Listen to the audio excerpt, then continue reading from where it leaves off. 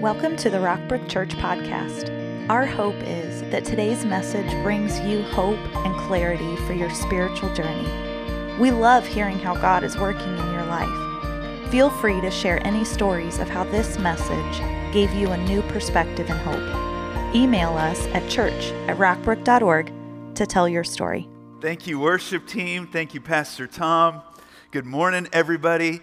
Hey, maybe you find yourself today in a decision dilemma. You're trying to figure out some things. Do I do this? Do I do that? I don't know what it may be for you. Do I go to this college, that college? Do I join the military? Is it this major, that major? Do I date this person? Do I marry this person? Do we sell our house? Do we buy this house? Do we rent for a while? Do I take this promotion? Do we move for this job? Do I start pulling out Social Security now? Do I wait a little while longer? Do I get a second opinion on this problem? Do I have this surgery? Do I help this family member? Where do we send our kids to school? Just all these different big decisions. And then with those decisions comes a whole nother set of feelings and questions like, is God leading me to do this, or is this my own desire? Does God have an opinion on what I decide here, or does he not? Do I just choose? Like, does God have a will for my life?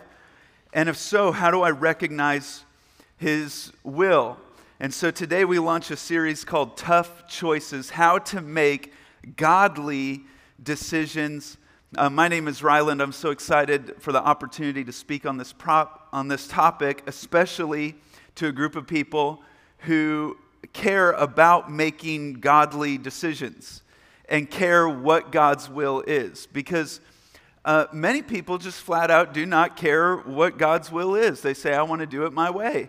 And too many of us just want to do our will and want God to bless our will rather than submitting to the will of God. But let me tell you, it's the best thing you could ever do in your life. I mean, the peace that it brings is absolutely amazing. So this series is about aligning our decisions with God's will. It's so interesting, the things that people do to make decisions. I don't know what you've used to make a big decision. Anybody flip a coin for like a major decision before? Some people read tea leaves or fortune cookies or interpret their dreams or horoscopes and astrology and numerology, and maybe you wouldn't do any of those, but you look into popular culture for guidance. Or I'm amazed how many Christians will use their circumstances to what God wants them to do. Circumstances are a very unreliable source of guidance. That you can't determine God's will for your life by circumstances. Must not be God's will. I go to church today. I woke up late. Must not be God's will that I get to the airport today. There's traffic today. Examples in the Bible of this, Jonah runs from God. God gives Jonah God's will for Jonah. Jonah runs, and he goes down to Jaffa, which is the seaport, and there happens to be a ship leaving, which is a big coincidence, because it's not like you go down to KCI today, miss a plane, there's another flight in an hour. It might be 5-6 months for there's another boat that's leaving, going where he wanted to go. And so he goes there's a boat, he's got money, they'll take him on. He could have said, God's will for me to go to Tarshish. Look at this, look how it's panned out. But no, you can't go by your circumstances. What else? You could get counsel. Counsel's good, it's one element of it, but you risk getting bad counsel. Like, I don't know about you, people give me bad advice all the time. Like, some say, trust your gut. My gut gives me wrong advice all the time. Like, I got stories of I've almost died following my gut, okay? So what can I rely on? Here's what I believe is the best way to do this. Today's sermon is more theological, and then we'll get into the series, into the very practical. Like, I just wanted to get so practical in this series. We're going to have a week of here's the questions to ask. Here's the goals to set. We'll get very practical on how it relates to our decisions and what to do with as they relate to your money and relationships and your life choices. But let me give you the theology first. In the Bible, in the New Testament, one of Jesus' followers wrote this in the book of James. Now listen, you who say, today or tomorrow we will go to this or that city, we'll spend a year there, we'll carry on business and make money. In other words, listen to you who have a will. Those of you who have a will, who have a plan, who have a way, why you don't even know what will happen tomorrow. Like you don't know what's going to happen. What is, he goes on, what is your life? You are a mist that appears for a little while and then vanishes. So what is your life? So you thought your life was all about who to marry, what profession, what promotion, what school to go to, what sport to choose, where to live when you retire. No, you're a mist that appears for a little while and then vanishes. So those are really all temporary questions. They're good questions, want to make godly decisions, but they're temporary things. Instead, you ought to say, if it is the Lord's will, we will live and do this or that. In other words, I want my desires, I want the temporary choices that I make to line up with an eternal will of God. I want to be submitted and aligned to the will of God. We wonder, well, is God's will broad or is it specific? Like, is there just one person to marry or is it left up for me to choose? And here's how I love teaching this. God's will has a zone. And that zone is framed by two borders. It's like the goalposts of a soccer goal. It's like the goalposts in a football game. It's like two sides of a fairway in golf. It's framed in by the rough, but there is a fairway. And in the rough, it's rough. In the thicket, it's hard. It's tough going in there. But when you get into the fairway of God's will, when you get within these two boundaries or borders, it's much easier. So God's will is framed by these two sides. And one of them, if you're taking notes, is the sovereign will of God. The sovereign will of God is what God is doing on the earth. Simply put, it's God's works. God's will for our lives is never outside of God's works. It's never into the rough outside of what He's doing and accomplishing on the earth. God has a will. We want to know God's will for our lives, but God's will for our lives is never outside of God's will for God and for existence. God's sovereign will is sometimes called His hidden will. And it's sometimes called His hidden will because we often don't understand or know. We're unaware of this aspect of God's will until all the decrees have taken place or until that dispensation comes to a close. It is sovereign in that it shows God to be the sovereign ruler of the universe who ordains everything that happens. Nothing outside of God's sovereign will. For example, a biblical example of this. It was God's sovereign will that Joseph in the Old Testament be taken to Egypt, be in Pharaoh's prison, interpret the king's dreams, eventually save his people from famine, and end up being honored by all. I mean, we honor Joseph to this day. At first, Joseph and his brothers are completely ignorant of God's will in all of this. But every step along the way, God's plan is becoming clearer and clearer, and He's using it for good. As they meant it for evil, God is using it for good. So one of the easiest ways to begin understanding God's will for my life is to understand God's sovereign will, His works, what He's up to. Jesus taught us to pray this way.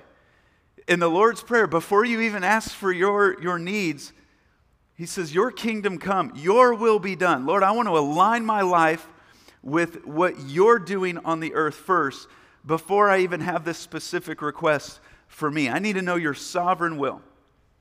We'll come back to this, but let's talk about so that's one side of the fairway. Let's talk about the other side of the fairway. The other border or boundary of the will of God is the moral will of God. And that's what God has already said in His Word. It's God's ways. So if the other is the hidden will of God, this is the revealed will of God. And we've got to align ourselves with what God has said. He'll never have anything for us that contradicts His Word. God does what He says. He means what He says. He's a God of His Word. Most of God's will for your life is already revealed. That's blowing my mind. I said that last night. Someone in the service goes, no way. It's like, yeah, way. Most of it's already revealed. It's in the Bible. And as we read God's word, he speaks to us. It's not mystical. It's not some seance or something. No, how does the Bible direct us? It directs us through principles, through examples of people in the Bible, through commands, through promises. Some people will say, well, I just had this impression I was supposed to do something. The Bible says don't do it, but I had this impression from God. Well, don't do it.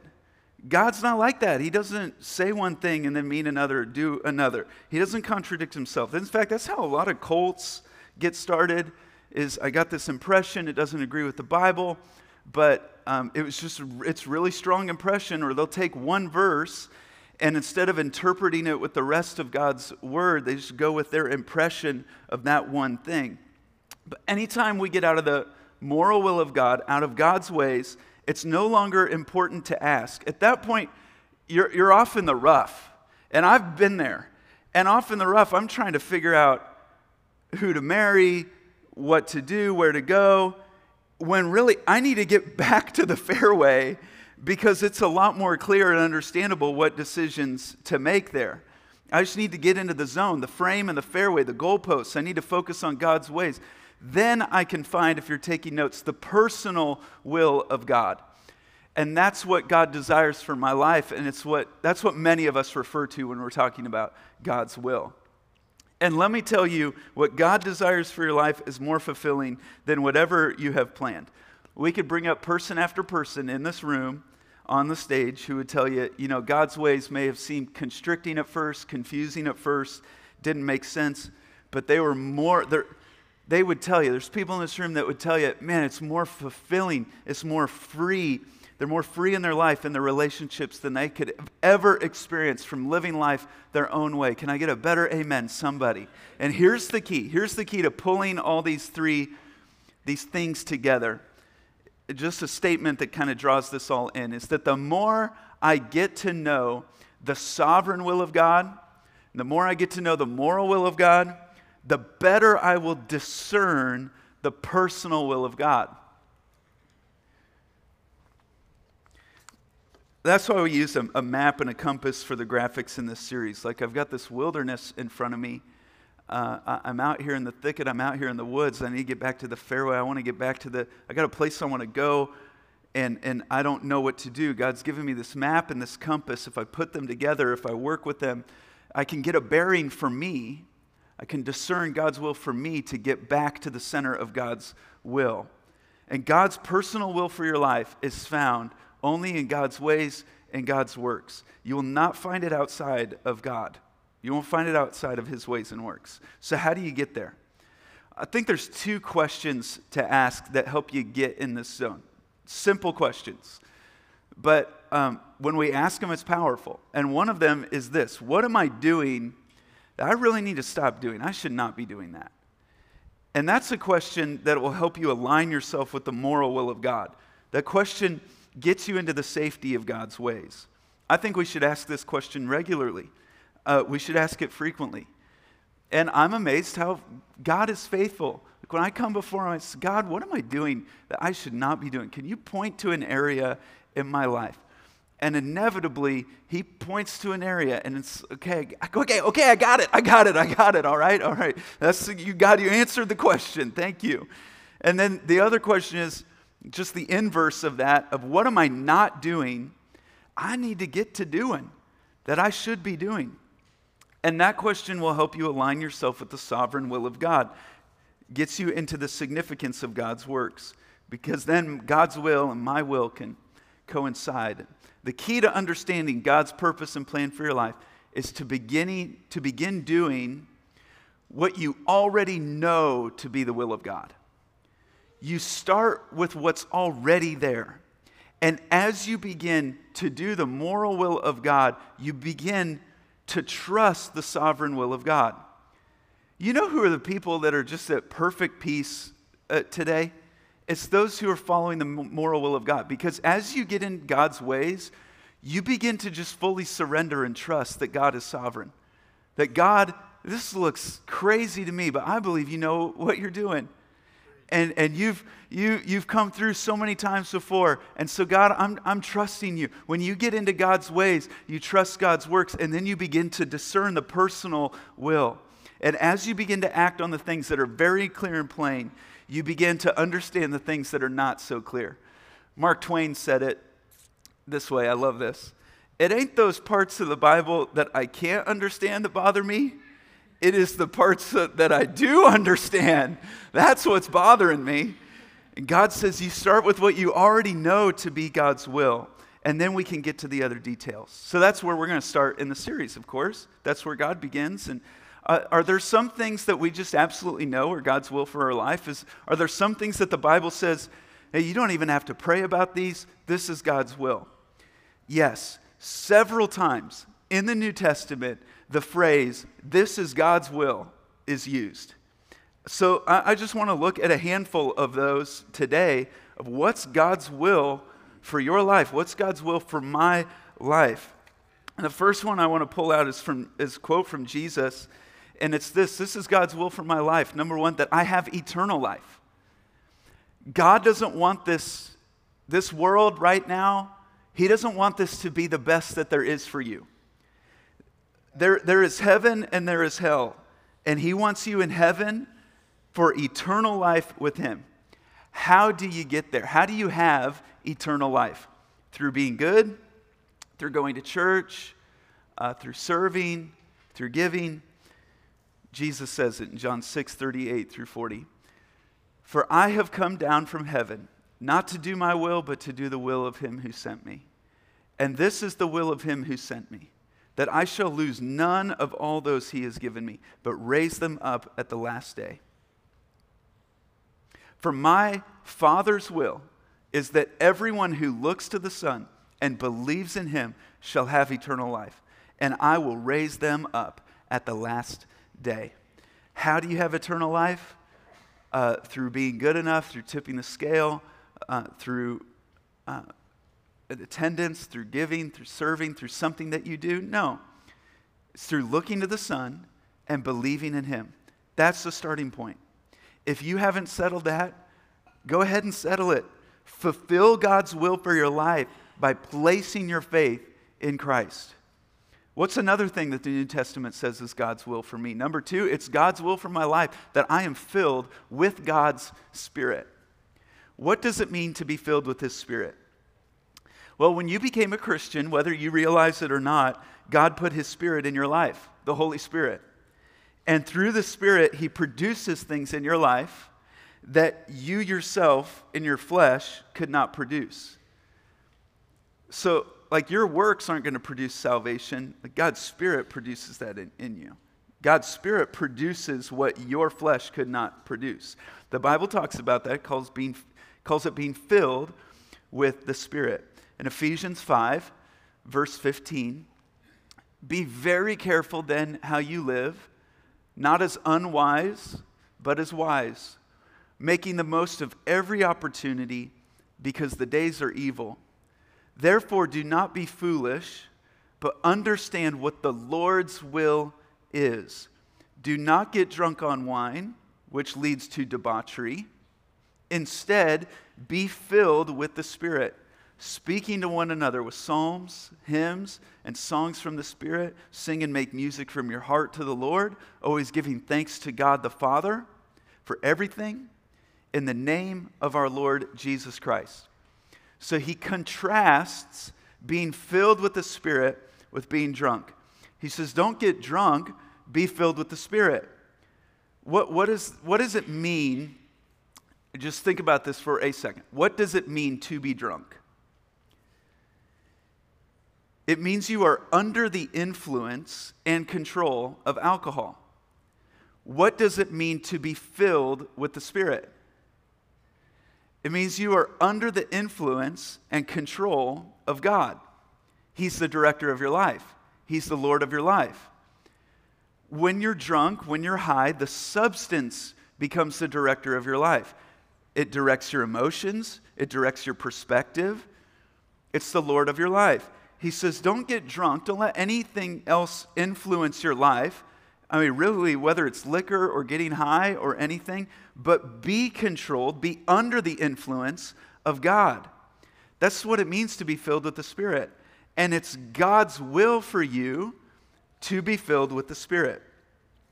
Now, before we write in number 3, another thing from the New Testament that says it's God's will for us, let's look at the passage. It's in 1 Thessalonians 4, 3 through 6. And it reads, "It is God's will that you should be sanctified, that you should avoid sexual immorality, that each of you should learn to control your own body in a way that is holy and honorable, not in passionate lust like the pagans who do not know God, and that in this matter no one should wrong or take advantage of a," and then brother or sister here, it's talking about the family of faith. We're brothers and sisters in Christ. What is God's will for me? If you're taking notes, write this one down. God's will for me is that I live a pure, disciplined lifestyle. The verse says it's God's will that you should avoid sexual immorality. Is God saying avoid sex? No, it's not what he says. I mean, who do you think created sex, thought up sex? God did. Sex is not dirty. However, sex is holy, meaning it is to be set apart. And we all can recognize that sex outside of the context of marriage can cloud our vision. It can distract us from God's will. It can cause worry, self-esteem issues, disease. I mean, those things are not God's will for your life. God loves you much more than that. I mean, those are just some of the physical, emotional ramifications, not let alone the spiritual ones God talks about. And God loves you much more than that. Now, you might say, well, I'm not going to go to bed with anybody else but my spouse, or I'm going to wait for a spouse, but would you read about it in a book in all its gory details? Would you go to a movie that condones and glorifies a lifestyle that's out of God's will? God says he wants us, it's his will for us to live a pure and disciplined life. The verse says, control your own body in a way that is holy. And really there it's talking about all of our appetites. It's God's will that through the power of the Holy Spirit, one of the fruits of the Holy Spirit is self-control. That I have self-control, that I don't just give in to anything that I like to do, that I'm not controlled by my cravings. That's God's will for my life. That I have eternal life, that I be filled with His Spirit, that I live a pure, disciplined lifestyle. And then let's look at 1 Peter chapter 3, verse 14. It says, but even if you should suffer for what is right. So you're living this pure, disciplined lifestyle and you begin to suffer for what is right. You are blessed. Do not fear their threats. Do not be frightened. For it is better, if it is God's will, to suffer for doing good than for doing evil. Here's number 4. It's God's will for my life that I suffer at times for what is right. So 1 Peter is written to people who are living under the Emperor Nero. It's horrible. They're being ridiculed for their faith. They're being mocked. They're being persecuted. They're being fired. They're going hungry for doing what was right. And friend, there will be times in your life where you'll be under pressure. You'll be under pressure from leaders. You'll be under pressure from peers to steal, to lie, to gossip, pressure to look at certain things, do certain things. And sometimes when you say, you know, that's not right. Sometimes when you say, you know, that's not God's will for me to do that. It's not God's will for me to talk about this. Sometimes people are going to look up to you and they'll appreciate it and they'll love you for it and you'll be honored. Other times you will be ridiculed. You'll be thought less of. You may lose a relationship, a job. You may be persecuted. You may suffer in some way for it. It's better, or let me ask this as a question. Do you think it would be better to suffer for stealing or suffer for doing what's right? Would it be better to suffer for gossiping or for maybe you don't join in and then they think less of you? Which one do you want to suffer for? And you can bring examples big and small to your mind, but Peter's encouragement is don't suffer in life for the wrong reasons. Like, we're all going to face suffering in life. Is it from the right things or the wrong things? And so I'm just going to let Peter finish the teaching on this point for us. More on suffering from Peter now in chapter 4. Dear friends, do not be surprised at the fiery ordeal that has come on you to test you, as though something strange were happening to you. But rejoice inasmuch as you participate in the sufferings of Christ, that you may be overjoyed when his glory is revealed. If you are insulted because of the name of Christ, you are blessed. Like you count when you're insulted that way, when you're cursed at because of the name of Christ, man, you weren't really cursed at, you were just blessed. For the Spirit of glory and of God rests on you. If you suffer, it should not be as a murderer or thief or any other kind of criminal or even as a meddler. However, if you suffer as a Christian, do not be ashamed, but praise God that you bear that name. Praise God that you bear the name Christian. So then, those who suffer according to God's will should commit themselves to their faithful Creator and continue to do good. It is God's will that I have eternal life. It's God's will that I'm filled with His Spirit. And it's God's will that I live a pure and disciplined life. After I do those things in God's will, that means that I may suffer for doing God's will. And that's okay because it's making me more like Christ. And because of that, it is God's will that I do this next one that's found in 1 Thessalonians 5:16 through 18. Let's read this one out loud together. Rejoice always. Pray continually. Give thanks in all circumstances, for this is God's will for you in Christ Jesus. What's number 5? Number 5 is that it's God's will for me that I maintain an attitude of gratitude. You want to know God's will? Simple. Pray about everything. Be joyful all the time. In everything, give thanks. Give thanks for what I'm in right now? No, it doesn't say for everything give thanks. It says in everything give thanks. There's a big difference. I mean, why would God does not expect you to be thankful for cancer or for leukemia or to be thankful for an accident. It doesn't say for everything give thanks. It says in everything give thanks. Why? Why should we be thankful for everything? Because God is very clear in Scripture that He's using these things to conform us into the character of His Son, and that He's working all things together for good. That God can take even the time that was spent off the fairway, out wandering in the woods and the wilderness, and He can redeem it, and He can use it for good if we'll be called according to His purpose. If we'll get back into Christ being at the center of our lives, we can give thanks in all things because God turns crosses into resurrections. God takes even the mistakes, the errors, even the problems we bring on ourselves, and He can redeem them. He can use them for good. Scripture says He uses all these things to make us like His Son, to make us like Christ, to build our character. And if God's going to make you like Jesus, friend, that means you're going to go through some circumstances and experiences that Jesus went through. There were times Jesus was lonely. There were times when Jesus was tempted to be depressed, to be angry, to be fearful, to be worried. And God will use even the mistakes, even the problems for good.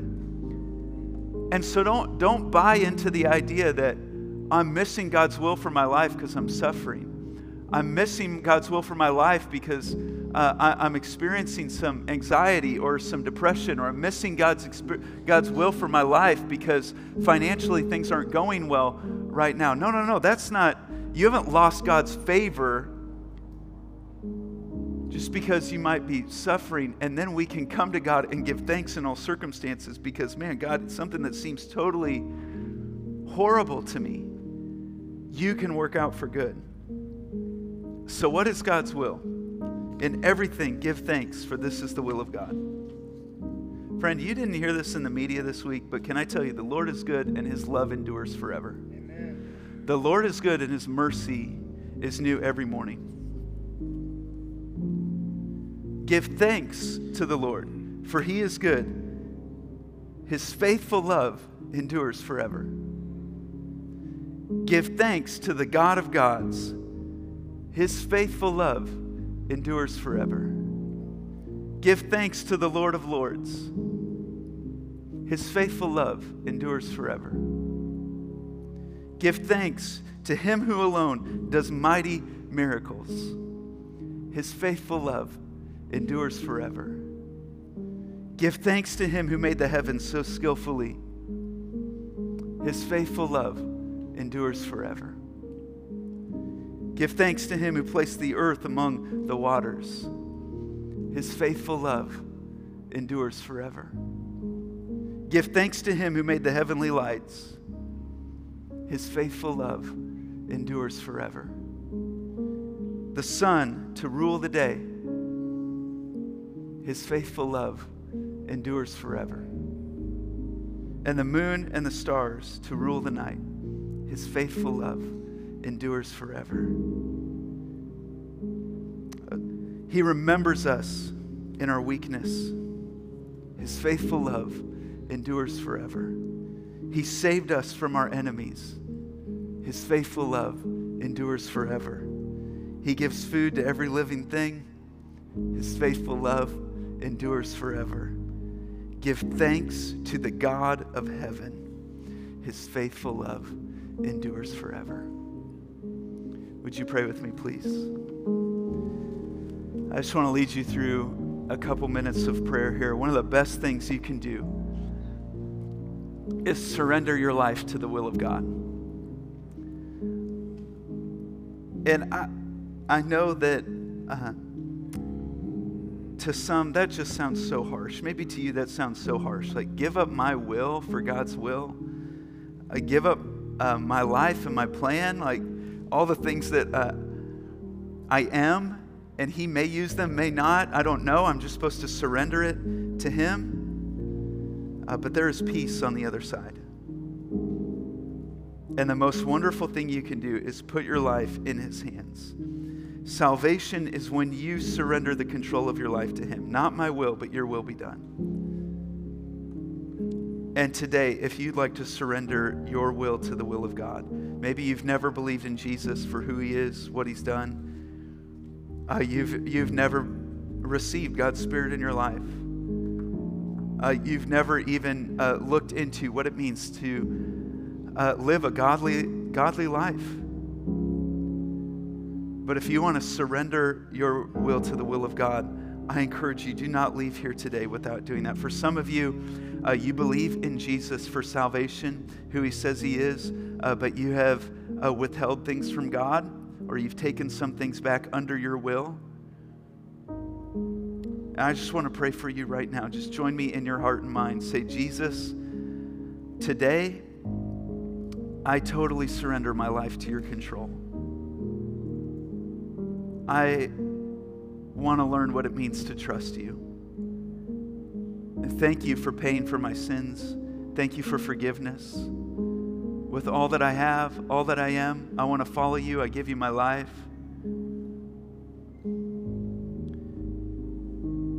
God, I give you my life. You are my creator. Lord, I thank you for everyone that is surrendering their life to you. Let them know that their sins have been forgiven and cleansed.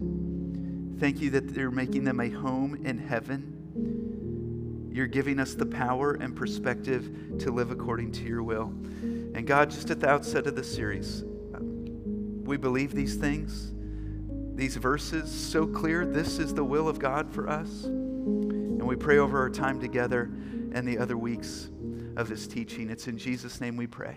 Amen. Thanks for joining us today. We would love for you to get connected to what's going on at Rockbrook Church. Visit us online at rockbrook.org for service times, small group information, and other ways you can discover your purpose here on earth.